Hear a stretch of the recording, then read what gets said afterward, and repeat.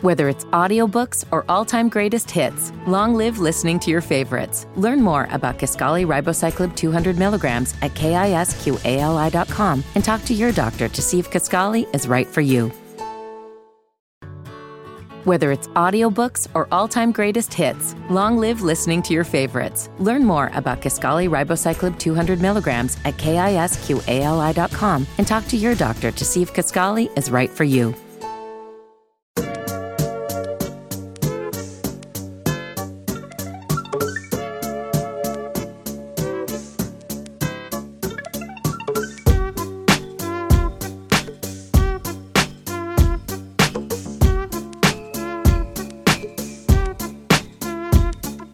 Hey everyone, welcome back to Strictly Hoop Talk. As always, I'm your host, Chris Platty.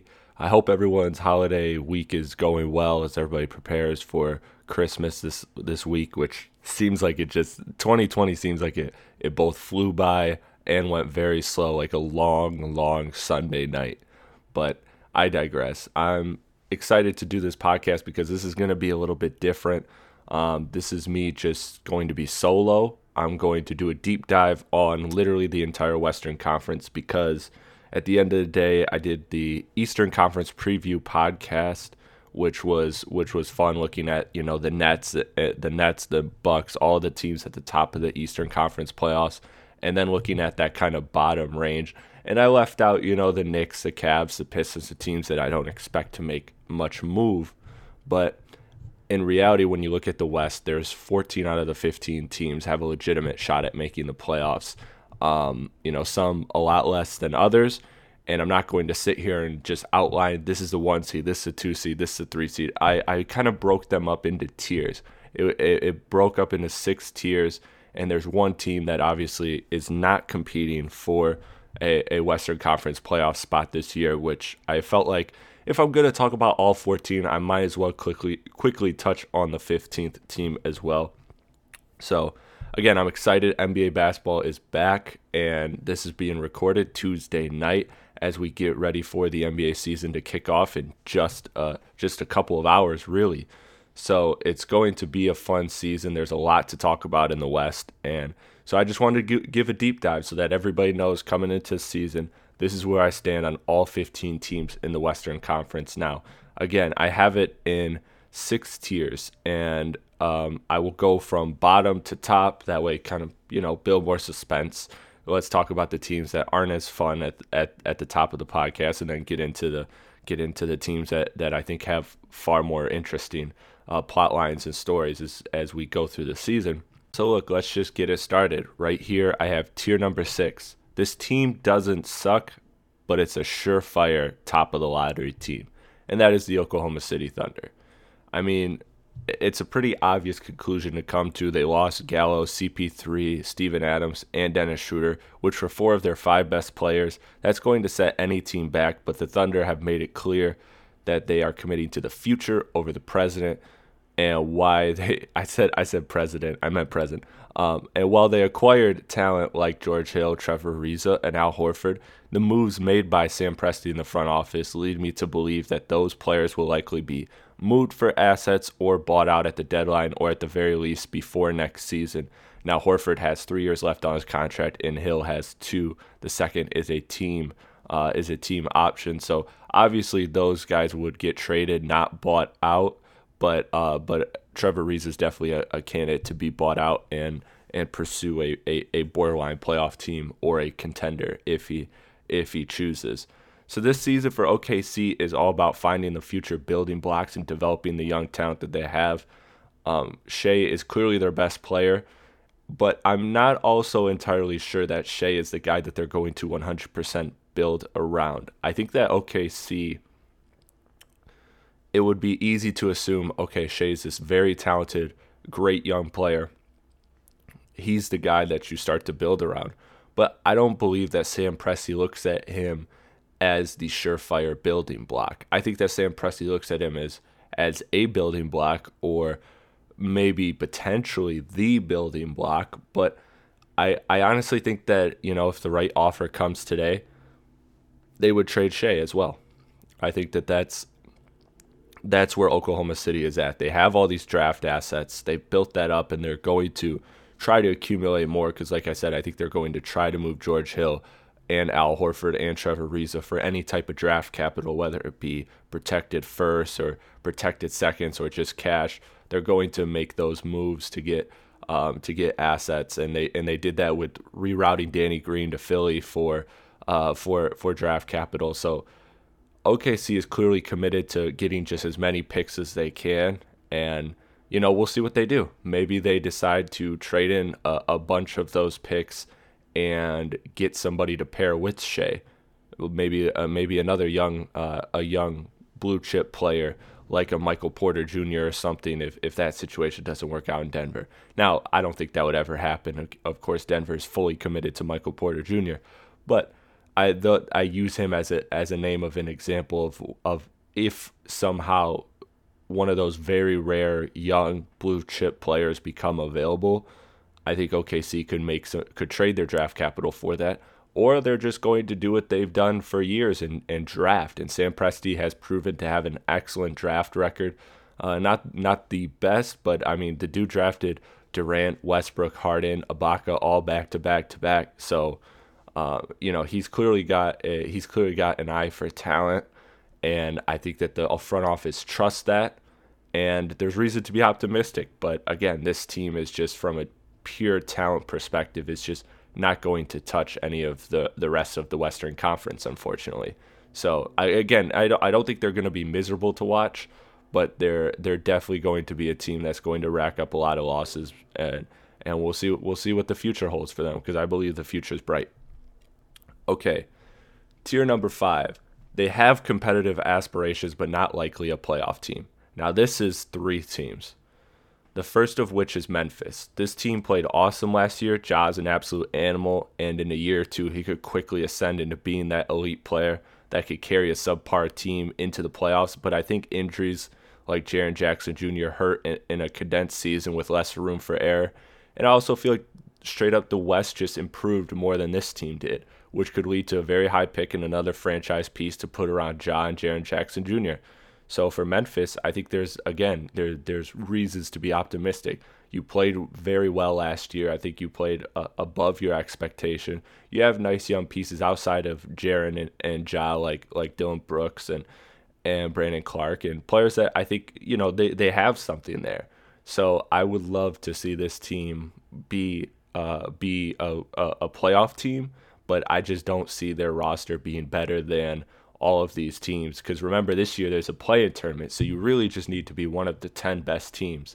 But where I have Memphis in this tier is this tier of maybe if things absolutely break right, some teams have some huge COVID scares and things like that, maybe Memphis can sneak in. But again, I think the Jaren Jackson Jr. thing really hurts them in a condensed season with not a lot of room for error.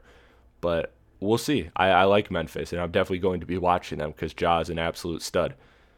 The next team I have in this, and probably the best team in this tier 5 that I have of the 3, is the Timberwolves. So Cat and D'Lo is a tandem that creates playoff aspirations, and I think they're definitely, again, the best of the 3 teams in this tier. But I think their youth and surrounding talent just isn't up to par with the rest of the West. I trust that the rotations of the other teams are better. And, again, Timberwolves have a bright future. Anthony Edwards looks like he could be something.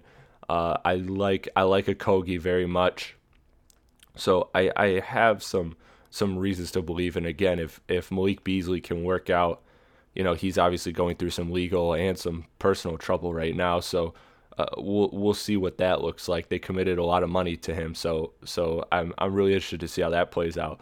But for the most part, Timberwolves have a very talented team, and they picked up guys like Ricky Rubio, who I like. I feel like a lot of people forgot that the Timberwolves have Rubio again, but that's a pickup that will really just, they have quality players, but again, I just don't see them being as good as the rest of the West, quite frankly.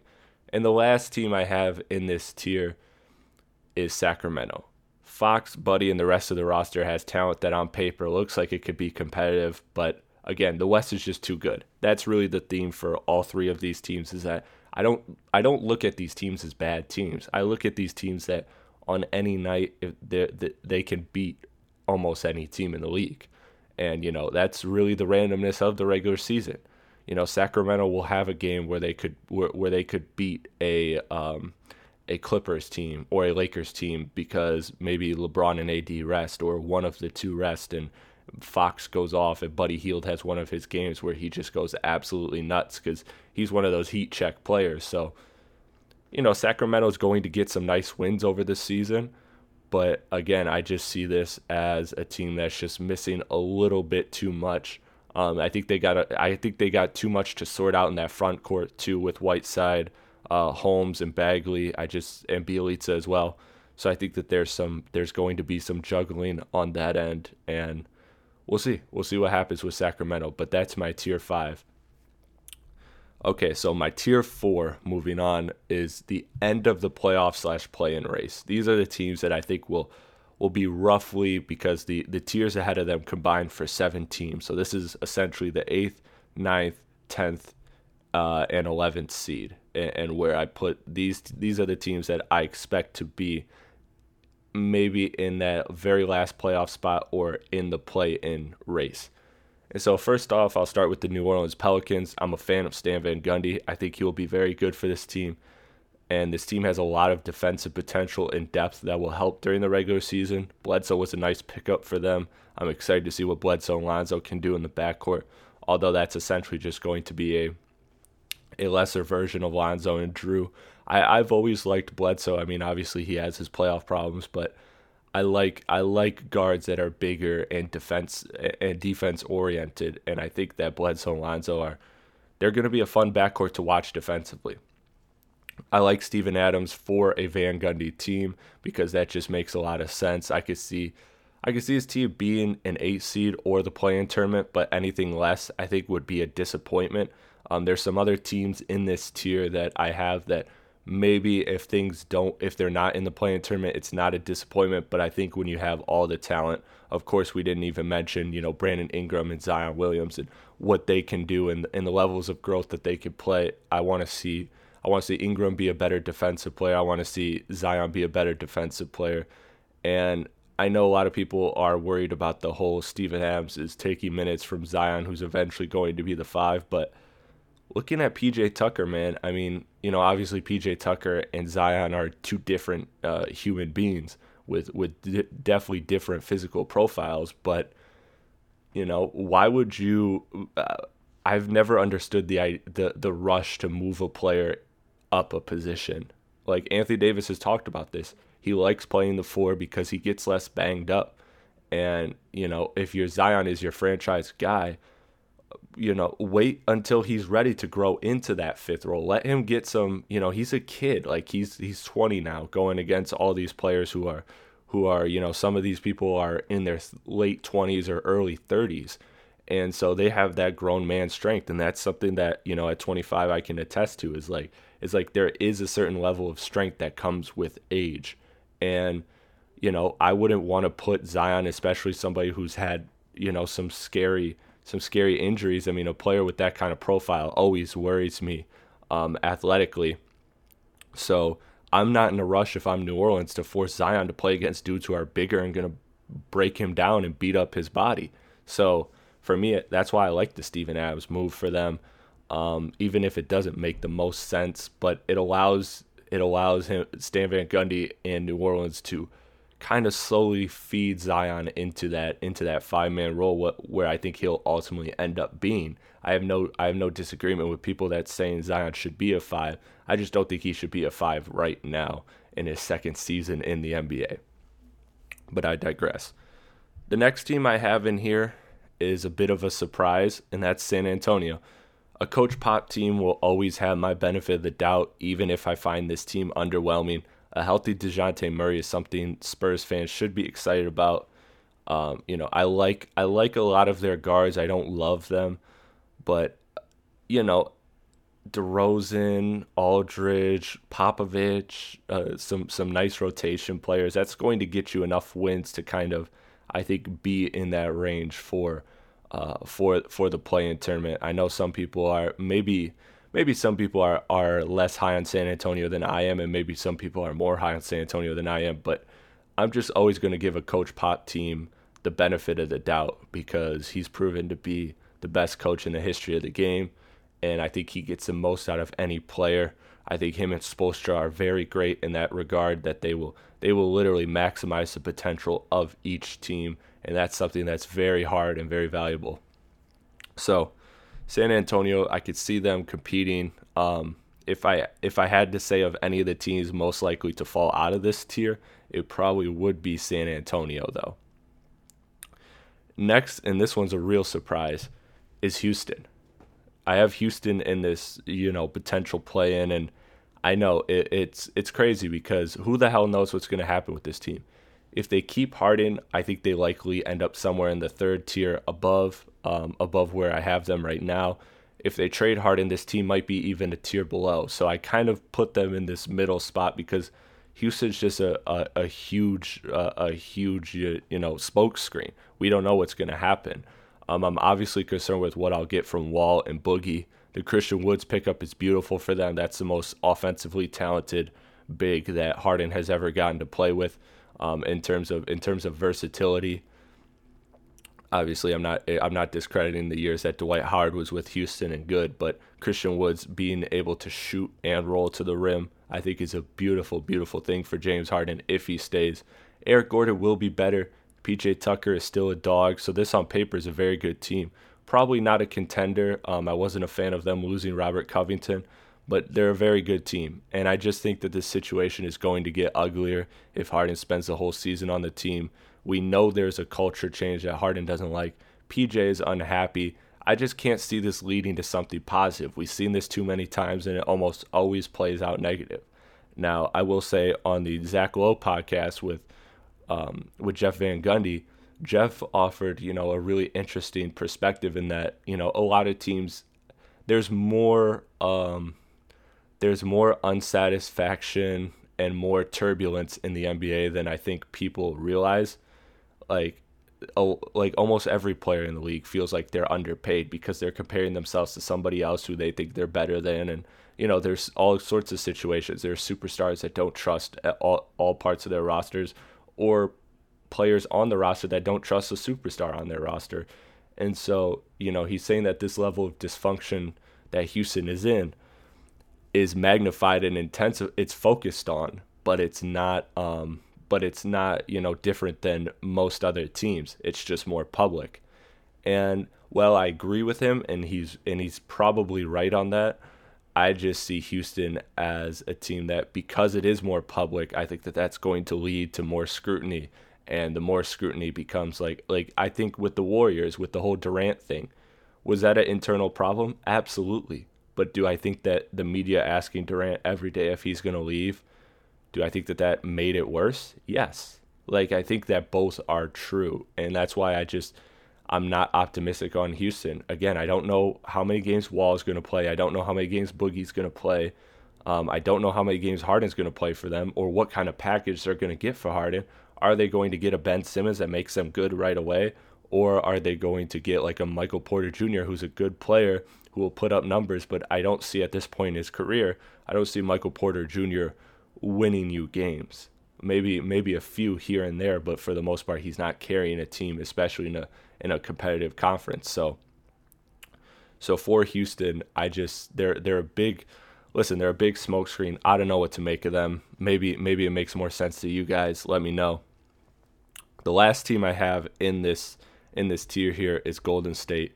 The Klay injury is devastating, but Steph is great enough to carry a team to at least a play-in spot. I think that they will be able to maximize wings like Wiggins and Oubre. I like giving Curry a big man like Wiseman, but I'm concerned that the shooting just won't be enough for them, which is why I think if they don't shut down Curry or Green for the season, this is a team that will at least be competitive, unlike last year.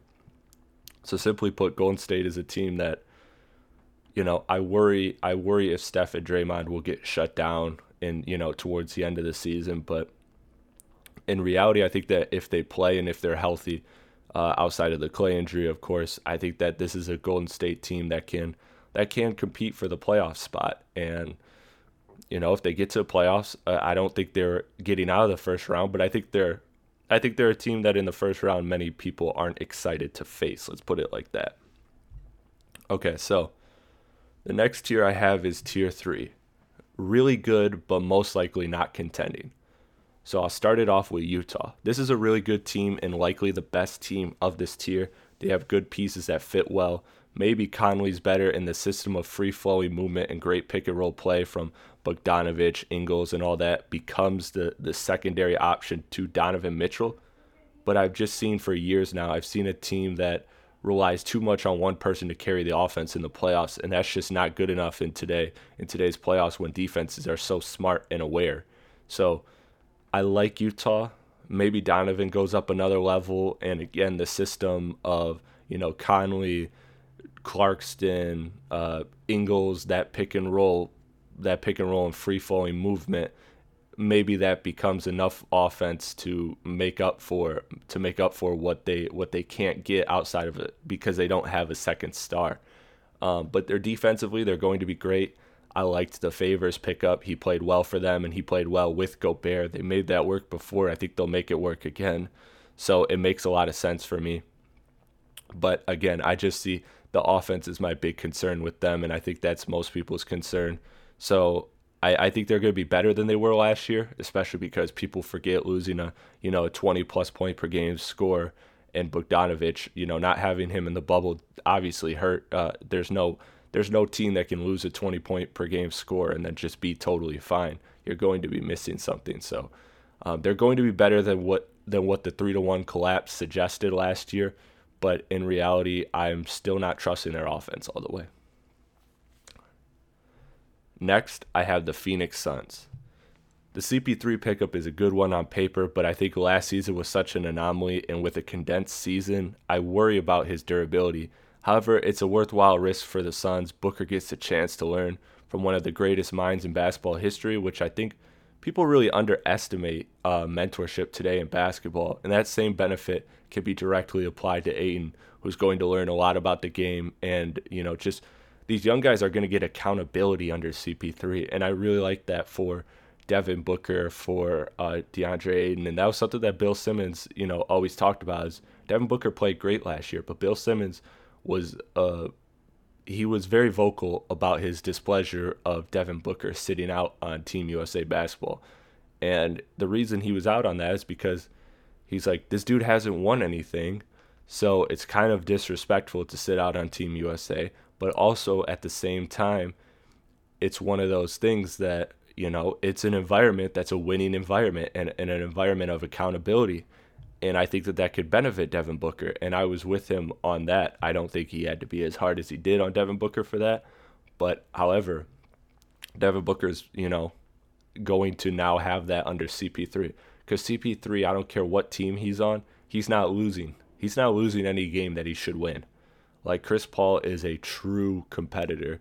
And he does not, if he walks into that locker room and is facing a team like a Charlotte or a Detroit, he's going to be pissed off if you lose that game. If the Suns lose that game, Chris Paul is going to be pissed off. He's going to bring that level of accountability of taking care of business of the games you should win and rising up to the challenge against the games that maybe you shouldn't win, but you can win if you bring that level of intensity and competitive effort. So I like it for the Suns. I just, I worry about Chris Paul staying healthy.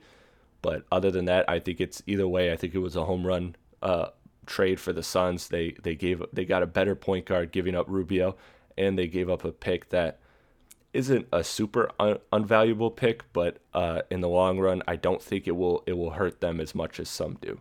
So I like Phoenix. And the last team that I have in this tier 3 is Dallas. Luka is ascending to a level where he could carry an entire team by himself, and that was kind of what I talked about with Ja. Where Luka is now, I could see Ja being in a year or two, but quite frankly, Luka has to do this right now. This has to be the season where he carries an entire team by himself because KP is out for at least January, and I remember, or I shouldn't say I remember, I expect this team to slowly integrate Kristaps because it is his second knee injury, and that's a concern when you're a big guy, obviously. So I think they're going to kind of bring him back in. But this Dallas team, when healthy, is really, really good. People forget how great Powell was for them. He was the best rim runner in the league at one point. I like the wings of Josh Richardson, Tim Hardaway Jr., Dorian Finney-Smith, and the guards of Trey Burke and Jalen Brunson. I also like the front line of Porzingis, Boban, Maxi Kleber, Willie Cauley-Stein. James Johnson has a chance to be a sneaky good pickup for them. The moral of the story with Dallas and my thing has always come down to, and I saw it last year in the series against the Clippers, or what was really just a couple months ago. Dallas has a lot of quality players, and each of these wings and bigs, if they were just 30% better than what they are right now, this would be a contender because Luka is that special. And so I would love to see this team, make some upgrades. They were talked about getting a Drew Holiday or players of that nature, and I think that's ultimately what Dallas needs to go to the next level. Obviously, they saw price points that they didn't think were fair for them to match. So I can't discredit Dallas for that.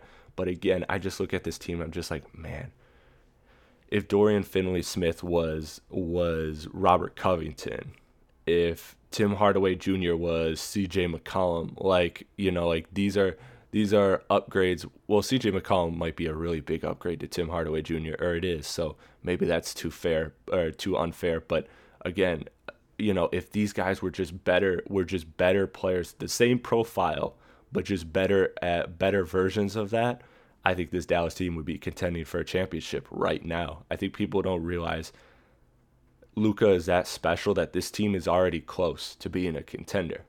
As long as Luka stays healthy and Kristaps can get healthy and then ultimately stay healthy, this is a team that's going to compete, and they're going to be a very, very dangerous team, especially if they continue to get better pieces. I did really like the Josh Richardson pickup for them. I'm just a fan of Josh Richardson, so I like that. And again, I like the James Johnson one. I think that has a sneaky chance to be a good pickup for them down the line. So Dallas is a really interesting team that, of course, I know everybody's going to watch, and people are really quick to throw them in a high tier. Again, of Utah, Dallas, Phoenix, I don't know where that order ranges.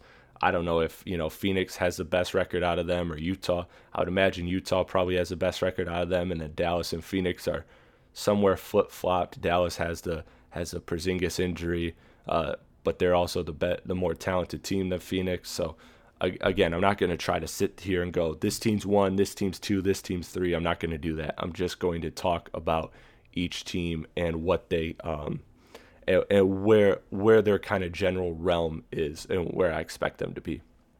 So the second to last tier number 2, the teams that could maybe beat the Lakers, which obviously gets to my tier 1. Denver Nuggets. The Green pickup was nice. They kept Millsap, who's slipping but still quality. Michael Porter Jr. should grow, all combining to replace the loss of Jeremy Grant, who I liked. I'm not just saying that because he's on the Pistons. I liked what he did last year in the playoffs. I understand Denver feeling like that was an overpay, though, so I'm not opposed to that, although Denver was actually willing to match that. Will Barton is back too, plus internal growth from Jokic and Murray, making Denver a team that will potentially be better than last year. I think that there's a good chance that Denver is better than what they were last year. And what they were last year was a team that was very competitive with the Lakers for a couple games in that series. And Denver's a team that they absolutely have an outside shot to make the finals this year. Definitely. But I just don't see them on the tier of the Lakers just yet. I have to see that internal growth from the team. The Clippers, the Ibaka pickup was nice, a stretch 5, but also has the size to play against Jokic and AD while also protecting the rim. That gives the Clippers major problems. The size, we talked about it all last year, and it was why I ultimately picked against the Clippers, because although I didn't think the Clippers were going to lose to the Nuggets, I thought that the Clippers were going to struggle against the Lakers because of the size of LeBron and AD, and just, of course, that big front line that included Dwight Howard, JaVale McGee. I thought that was going to be a big problem for them. But as far as this year goes, I like the Kennard pickup too, but how much better is he than Shamet? I'm not sure. Also, I don't like the price they extended him at. I have concerns of his health, but I'm open to being wrong on that. So if those additions work out, Paul George gets back to his level of play. We've all heard the story about he's with the MVP trainer. I'm not going to get into that, but if Paul George becomes Paul George again, or even just maybe not peak Paul George, but even just a good Paul George, plus the chemistry can be sorted out, they can also beat the Lakers. Like, this is a team that, let's not forget, last year on paper was by far looking the most talented team. And while I don't think that's the case this year, I think that they're definitely still in that range of being the team that on paper has the most talent in the league. I don't think they are, but again, I think they're in that range, and they're just kind of right outside of the Lakers. And then the last team I have is Portland. I thought they had unquestionably gotten better. Nurkic is much better than Whiteside for them with what he can do with the pick and roll and just how he plays as a passer and a finisher. Cantor replaces most of what Whiteside brought. Dame is at his absolute apex. The Covington pickup, I mentioned Covington a lot in this podcast, so you could tell that I really like him. I love his game. I thought he played well in the bubble outside of there were moments in the Lakers series, but again, the dude was playing, mostly against fives. And I think in this, with Nurkic, he'll play a lot of threes and fours, and that fits him a lot better. But Gary Trent, Anthony Simmons, and Nasir Little, I expect them to get better as well. And Gary Trent's already in the rotation, but maybe Anthony Simmons or Nasir Little, one of those two guys, ends up cracking the rotation. The Rodney Hood pickup is good as well. I love Carmelo on this team. So for the most part, I feel like Portland just absolutely got better. I don't think they lost a lot. I know Whiteside gets numbers, but we've all known this for years, that Whiteside gets numbers, but they don't necessarily show the impact that he has in the game. Like, he actually has far less impact than his numbers would suggest. So for me, I like what Portland did. I thought they had a great offseason. And again, if they can have that internal growth, if Dame could be a level better, if CJ McCollum could be a level better, if Zach Collins could be healthy and be a level better, this is a team that, I think their shot is now. I really think that this year is their best year to make the finals. Now, am I picking them to make the finals? No, but I think that this is their best year. And that's saying something because they have gotten to the Western Conference Finals before. But I feel like this is the best version of Portland.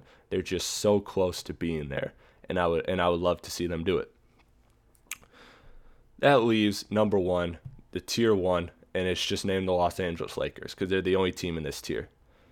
They got better, and the teams on their level last year in the West got worse or stayed the same. Houston's a mess with Harden. Clippers lost Harrell to the Lakers, which is a double whammy. The Ibaka pickup, like I said, I like Ibaka better than Harrell, but losing Harrell to the Lakers is a double whammy, so you kind of get both ends of it. You made the team that was already better than you better, and even though you got arguably a better player to replace Harrell. And then of course Denver losing Jeremy Grant, I should say. So I don't think Denver got worse. I think there's a path for Denver to be better. Portland got better, but they weren't really in that tier. The Lakers, destroyed them in the first round last year. So it's really just the Clippers. Houston, again, is a mess with Harden. No clue what's going to happen there. I don't expect Harden to be on there all season. And if he is, I still don't expect it to be a contending team. I think that it's a team that's just mentally broken and burnt out. So I'm really looking at the Clippers and the Nuggets as the teams that last year were contenders. I believe that by the end, Denver emerged as a true contender with how well they played the Lakers. Even though they didn't win, they played well enough to be deserving of the title contenders. And so again, the Clippers obviously had their struggle, but they have the talent to become a team that can beat the Lakers. So it's not a foregone conclusion that the Lakers are winning the title this year or winning the West, but I definitely have my money on the Lakers winning the West. Let me know what you guys think about this. This was just a fun solo podcast, something to do a little different than I normally do. I always have guests on here, but I wanted to try something new and just kind of see how the audience reacts to it. And I had a lot to say about a lot of Western Conference teams, so I decided to just say fuck it and let's talk about all the Western Conference teams. And it's going to be a fun season. The West is going to be very, very fun to watch. The East is going to be more fun than normal, but as always, the West is where it's at, so that's why I waited to drop it until the start of the season. Everyone, the season is back. I hope you enjoy it. If you're in a fantasy league like myself, I wish you all the best. I'm probably going to post my fantasy team on my Instagram and let you guys kind of rate how you feel about it. But in reality, this time of year is my favorite time of year. We got the holiday seasons, get to be with family. Basketball is kicking into high gear. Normally it's back by now, but now Christmas Day is usually when the season starts. So now that it's actually physically starting, literally right around Christmas, it's going to be very fun. I'm excited, man. So please, if you don't already, follow me on all of the social medias at Real Chris Platte, ChrisPlatte. I know you know how to spell real. Thank you, everyone, for tuning in. And without further ado, I'll see you on the next podcast.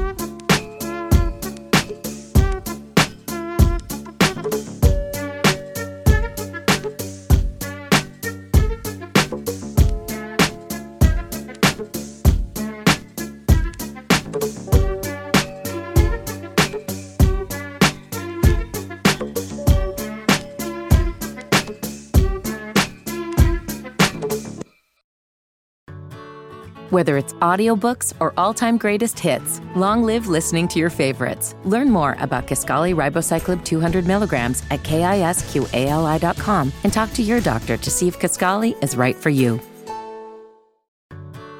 Whether it's audiobooks or all-time greatest hits, long live listening to your favorites. Learn more about Kisqali Ribociclib 200 milligrams at KISQALI.com and talk to your doctor to see if Kisqali is right for you.